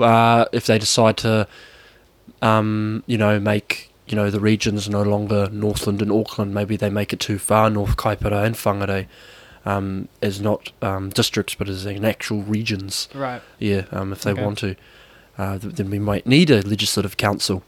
There's a lot of layers in politics, a lot of layers in government that New Zealand doesn't really have, and that we find in other institutions or we find in other states. Yeah, our constitution's actually really interesting. It's called an uncodified constitution. And how is that different to like America, for example, in their constitution? So this is codified. So it is one single document. It's the Declaration. Declaration of Is it the Independence? Declaration of Independence? I'm pretty sure. I think actually no. I think the Declaration is just a random. It's just a declaration. I think Okay. the Constitution was made at the same time. Yeah, I think it was Yeah, made no, at the they're same time. different. They're No, different they're documents. But Yeah. obviously, what's the first thing that comes to your mind when you think of a Constitution of New Zealand? Bro, I don't even know. You don't I'll be know? honest, I don't Okay. even know. Yeah, I'm very illiterate when it comes to this. I Okay. need to understand, but I don't. It doesn't take that I long. don't. But the base is the Treaty of Waitangi. The treaty is Treaty the of base. Waitangi. Okay. But the funny thing about the Treaty of Waitangi is that it itself does not have constitutional power, but its principles does. Explain. So they have, in the Treaty of Waitangi Act, I believe 1975, the Treaty of Waitangi Act gave power to the principles of the treaty, and the Waitangi Tribunal themselves have sort of given a layout of what the principles are. And they've also given a sort of few unwritten rules to how to use the Treaty of Waitangi in a practical situation, like for land disputes and land settlements for the Waitangi Tribunal. Okay. Some people have found it touchy, some others haven't. I really don't, some do. So one of the things they do is that they focus more on the Māori text, because more chiefs sign the Māori text than the English text. I know that's the main one. So I keep having this thought that, so if I go and rip up the Treaty of Waitangi, it actually won't change anything. I'll just have ripped up some paper. Yeah. But we know what the principles are, Okay. and that's where the power is. It actually isn't the power in the document. So I think the only power it has is it's just a historical item. Right, that people know about, and therefore Yeah. there's I guess it's kind of like the power that it holds is kind of the morality of it, I guess. If you like just basically what people think is right or wrong. Yeah, Kind yeah. of. And, That's really all it is. Yeah. So Jeffrey Nothing to do with the Palmer. actual. So Jeffrey Palmer was the best to describe what an uncodified constitution is, because there's actually multiple documents to New Zealand's constitution. He says from letters to the most common ones, I think, are constitution acts in Parliament. So some of them are like the Public Policy Act. The Bill of Rights Act is the big one. the Treaty of Waitangi Act, and there is an act called the Constitution Act. I think it was redone in 1985, and the original was made in 1852. So it wasn't redone in over 100 years. And that's a very important one. The Constitution Act came into power because the transition of powers from Robert Muldoon to David Lange was a bit strange. Some things happened that shouldn't have happened, and so the Labour government thought that it would be a very good idea to review the Constitution Act to make the transition of powers more clean and more, I guess, legal. Okay. Yeah. So they're like, we got to review this shit. We got to change some stuff. So in New Zealand, an act in Parliament can actually go against the Constitution, but I'm pretty sure it's a lot. The word is entrenched. None of the Constitution acts are entrenched. So they are not an actual. They do not hold full, total law. Right. But I believe for a lot of them, it is a 75% majority can pass. Can pass. Yes, if it goes against them. But I know that the Bill of Rights is a very important one, and I know the Attorney General... New Zealand Bill of Rights. Yeah, the Attorney General reviews every single law made in New Zealand to see if it's in tune with the Bill of Rights. And it's very important. We didn't have a Bill of Rights until I think it was the 1980s. Yeah, it hasn't been around for that long. Yes, and the US had it since day one. Day one, yeah. So they had that down. Yeah, Founding Fathers. You have the Constitution, and that's... America started to become America. What's interesting is that the day will come when New Zealand will have its own constitution, and when it has its own constitution, it's no longer a part of... Are you sure? Do you think there will be, like, where we have are you saying like an entrenched, like, constitution? A codified. Entrenched one, probably one day. It could be 5 years from now. What makes you 90, say that? Could be 90 years from now. But, like, what makes you say that? It's just the evolution of politics. It's the evolution of states. Do you think that's where states are evolving to, though? States like us were a colonial state. We were a colonial state. We evolved. We went from small regional governments, very small regional governments, to the Statute of Westminster, which created basically what New Zealand is, an independent state. And they can grow and grow. And we know the Queen is still our Queen, but barely. And the day will come where I think New Zealand will declare we do not need the Queen anymore. We do not want the Queen anymore. And the day we lose the Queen, we'll probably get a president, but the president will only be a ceremonial head of state. It will probably be like Ireland. I see what you mean. Yeah, Ireland's president doesn't do a lot. Doesn't actually do much. Yeah, it's just like a figurehead, more or less. Yeah. So in reality, it's sort of like it's sort of the same of having the Queen. Same old same. Yeah. But there's a few other things. I mean, we get knighthoods. That's cool. There's traditions that we have we wouldn't have otherwise. Yes, law students and other political science students. I'm not a straight A student. I'm average, in my opinion. I'm average when it comes to it, but I do. It's an interest. This is all very interesting to me, so I've been able to withhold it, most of it. No, it's impressive. I didn't. No, it's impressive how knowledgeable you are on this. Thank you. I feel like you're teaching me a lot. I feel very thank I feel you. very uneducated, honestly. No. But no, I reckon people gotta know there are. This costs me $12,500 for this information. Yeah, 12.5. Yeah, exactly. You're paying enough, so you might as well actually get some benefit and retain that. No, it's interesting because I feel, even me, how ignorant I am to not really understanding law and how law works in New Zealand and what my rights are and the New Zealand Constitution. It's important to know. People need to know. Politics isn't easy, and it definitely 100% is not black and white. Definitely not. America, it's being, in other Western democracies, it's being made black and white. You're either liberal or conservative. So, well, what if I'm a moderate? What if I'm, I don't know, let's say, what if I'm just a progressive? What if I'm just not a liberal? What if I'm a progressive? What if I'm a classical liberal? There's a lot of definitions. Yeah. Yes, I know. If you classify yourself as a liberal, are you neo-classical? Or what's another one? Neoclassical. There's classical. I don't know. Modern? I believe there's modern. Probably, modern. And I just think, like, shut up. Yeah. Honestly, when I hear people say that, I just think, shut up. No, obviously there are definitions that do describe people's way of thinking about the world, but I don't know. Sometimes with that, it's a bit, yeah. there's too many. I don't know. They're just words. It was like, what do you mean? I don't really care about a single word. Like just a few. It's just when it's not really that. Like I'm fine with people using that to describe, but it's when they kind of make it a cornerstone of their. It's kind of like what you were saying when. No, we're like a badge. Yeah, Wearing like it it's like a badge, like you're part of a No. group. I just don't conform to that. No.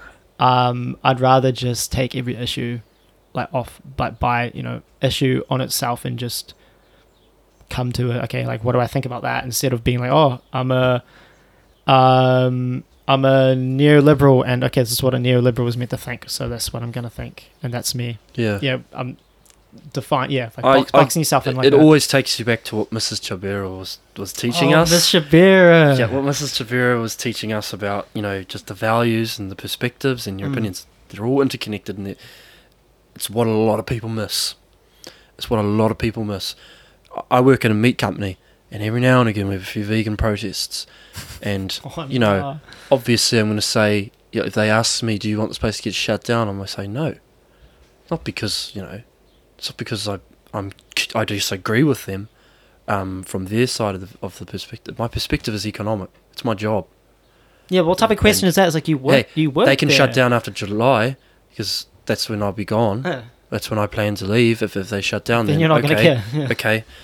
Oh, my dad I think will still be there, so I think I care. Okay. Fair enough then. So once my family are gone from there, then I can't do much. So whatever happens. But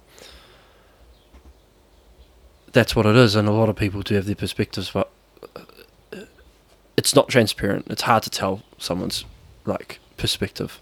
Sometimes it is quite hard. Yeah, that's what I'm trying to say.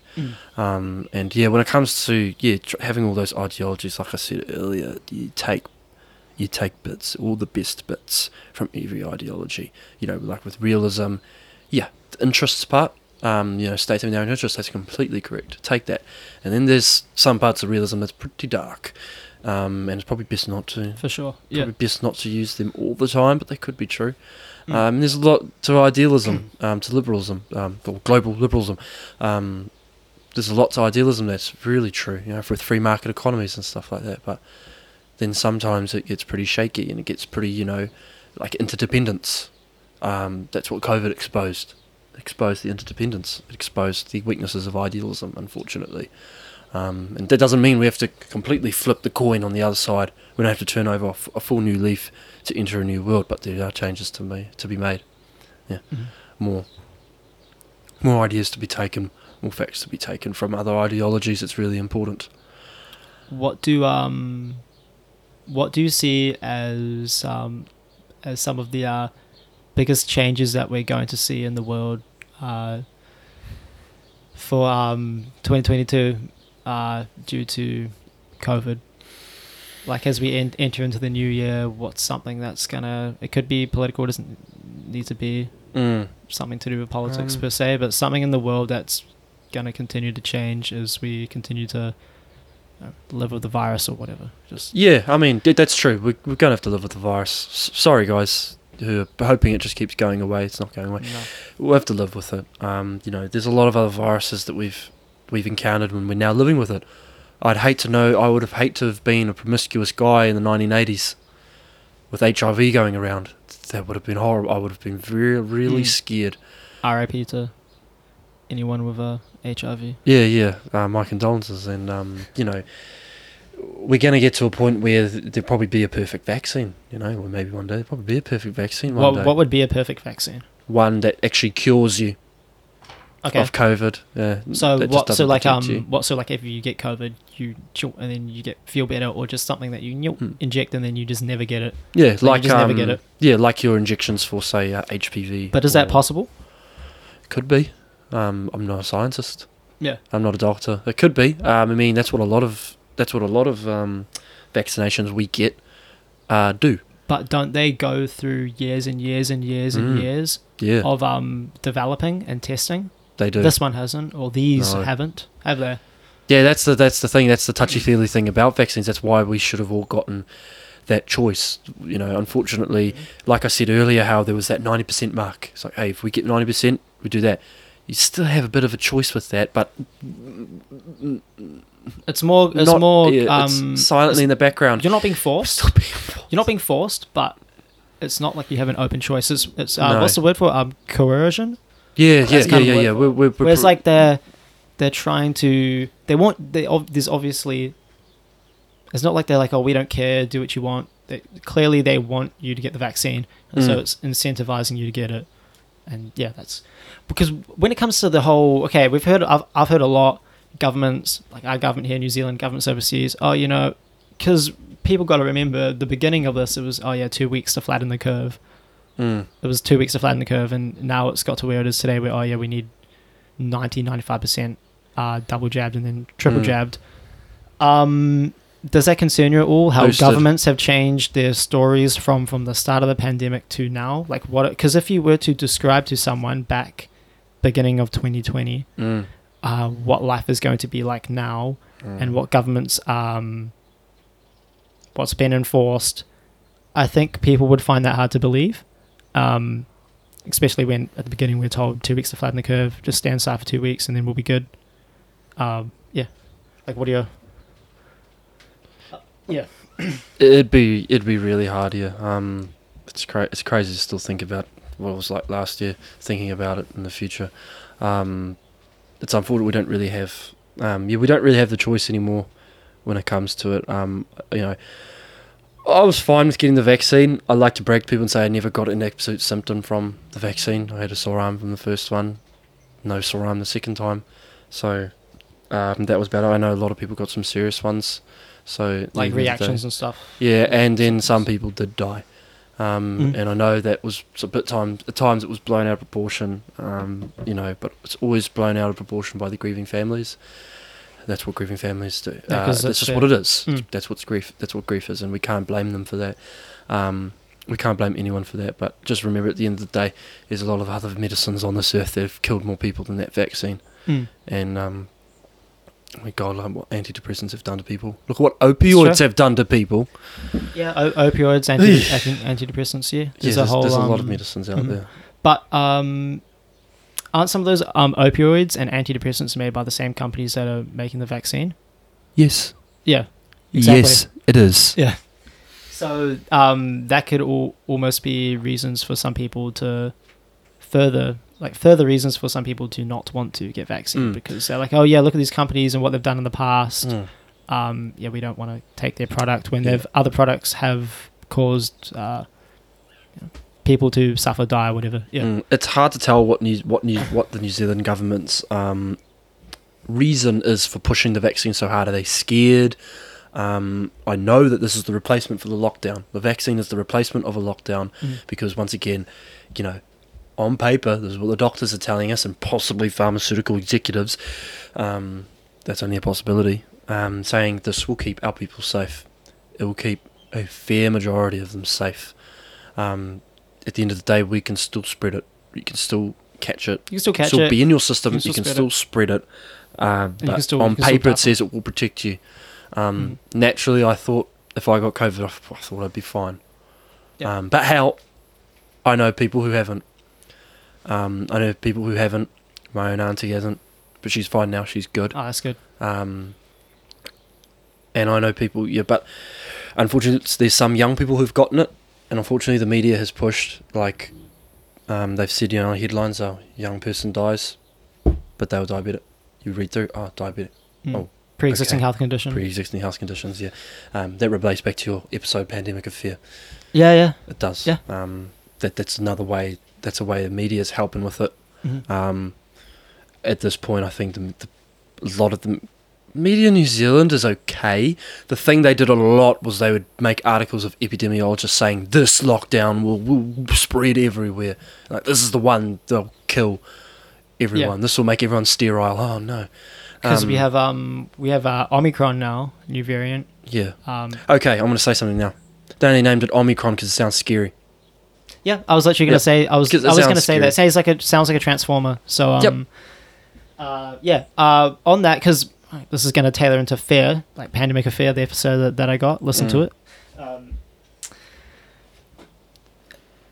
When it comes to the media, do you believe that the media intentionally create stories so that people become fearful? Do you think that is an intention through government or media to make people, like, they want people in a fearful state? Is that an intention by people in positions of power, media, government, the likes? CNN does to push their narrative, I believe, to push the narrative of the Democratic Party.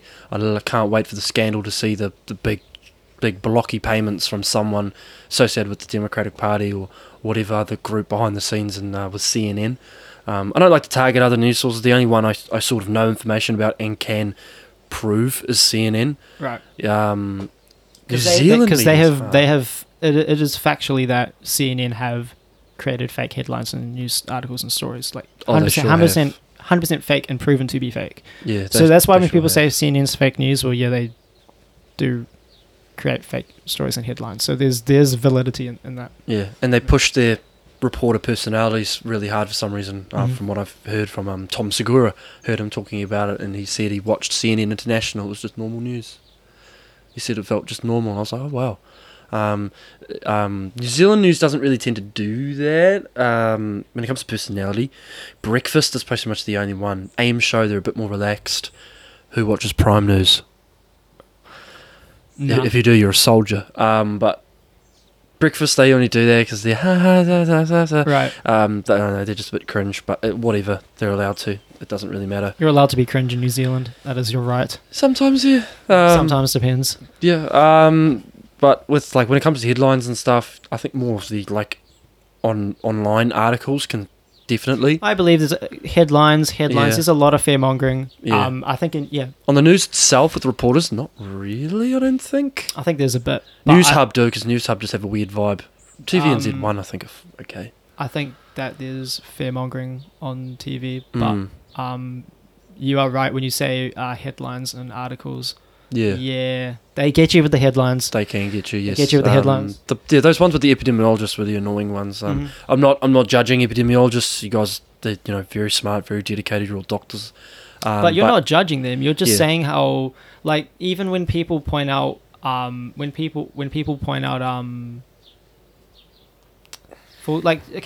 example, you are allowed to criticize, and you're allowed to make a point. Like, just because you're making a point, whether it's just because someone's an epidemiologist or scientist, so that above criticism, and you can't. If you are a scientist, you should value criticism, because then you can be like, okay, yeah, well, here are my studies and my findings. If show them why you're right and correct. Like, prove them wrong. Prove yourself right. I don't like the age that we're living in where you can't criticize science, because that completely goes against what science is meant to stand for and represent. Science is meant to be questioned and challenged so that you can progress, like, as a society. Otherwise, it's not science. Yeah. If you can't do that, it's not science. It's just propaganda. Like, it's propaganda, but it's just, yeah. If something can't be questioned, how is that any different to, like, an orthodox religion where now it's almost like scientists are replacing what, like, a bishop or a pope used to be, where their word is the word, and if you disagree with that, then you're going to hell. Like that. Yeah. I feel that whole type of vibe. I feel it, honestly. I don't like where it's heading. Yeah, it's particularly heading in the political world in the US. You can't say anything bad about Joe Biden for some reason. You know, you can't say a lot. You have to be able to criticize power. If you can't criticize power, then we're not a democracy. Then we're not a democracy. We're not living in a free country and society. If you can't criticize power and you can't push up, if you can't punch up, then what the hell are you talking about? Then you're literally allowing them to get away with whatever they want. Yeah, that's why I can say there's no one to. That's why I can say in New Zealand we're still good. You know, we can talk shit about Jacinda Ardern, and, you know, Labour Party people don't really care. But we do live in a very controlled media. Like, our media is, I would say, very controlled. Like, talk about mainstream media, it is very much one narrative, and there's not very, like, it is very much one narrative. It's not like, yeah, it's very much one narrative here in New Zealand, and I feel like our media is very controlled, and I don't see a lot of journalists and reporters really taking it to Jacinda and questioning her and some of her decision making. Yeah, not entirely. You are right. Yeah, not entirely when it comes to taking it to Jacinda, but they'll put around the stuff. It's interesting. I'm on the news not as much as normally. I said before I came on the podcast, I said I should read the news thoroughly for 1 week. I only needed to warm up in the car with Mum. Just a quick little discussion in the car. That was enough for me. That's enough, yeah. Yeah, just that was get enough for me. You know, just To get the it's like blood a warm-up. pumping, it It's was a like warm-up there. clearing the cobwebs. Jeez. But I still think we're fine here. I think we're still fine here in New Zealand. We're not that bad off culturally wise when it comes to politics. We're not that bad off yet. US has got to get your stuff together. Unfortunately, I'd be really scared if I was a political science student in the US, unless I was in some state like Utah. Why Utah? Just because I it's... think you just don't have to. Just make sure you don't say anything bad about Church of Latter-day Saints. Okay. I think. Then you might be fine. I don't know. Utah isn't that serious. I mean, if I was in Colorado and I said something that was not liberal, something conservative, Oh yeah, you'd probably be okay. I'd probably not be good. Oh, probably not be good. Colorado- is Colorado very Liberal. liberal? It is. You can do magic mushrooms there, buddy.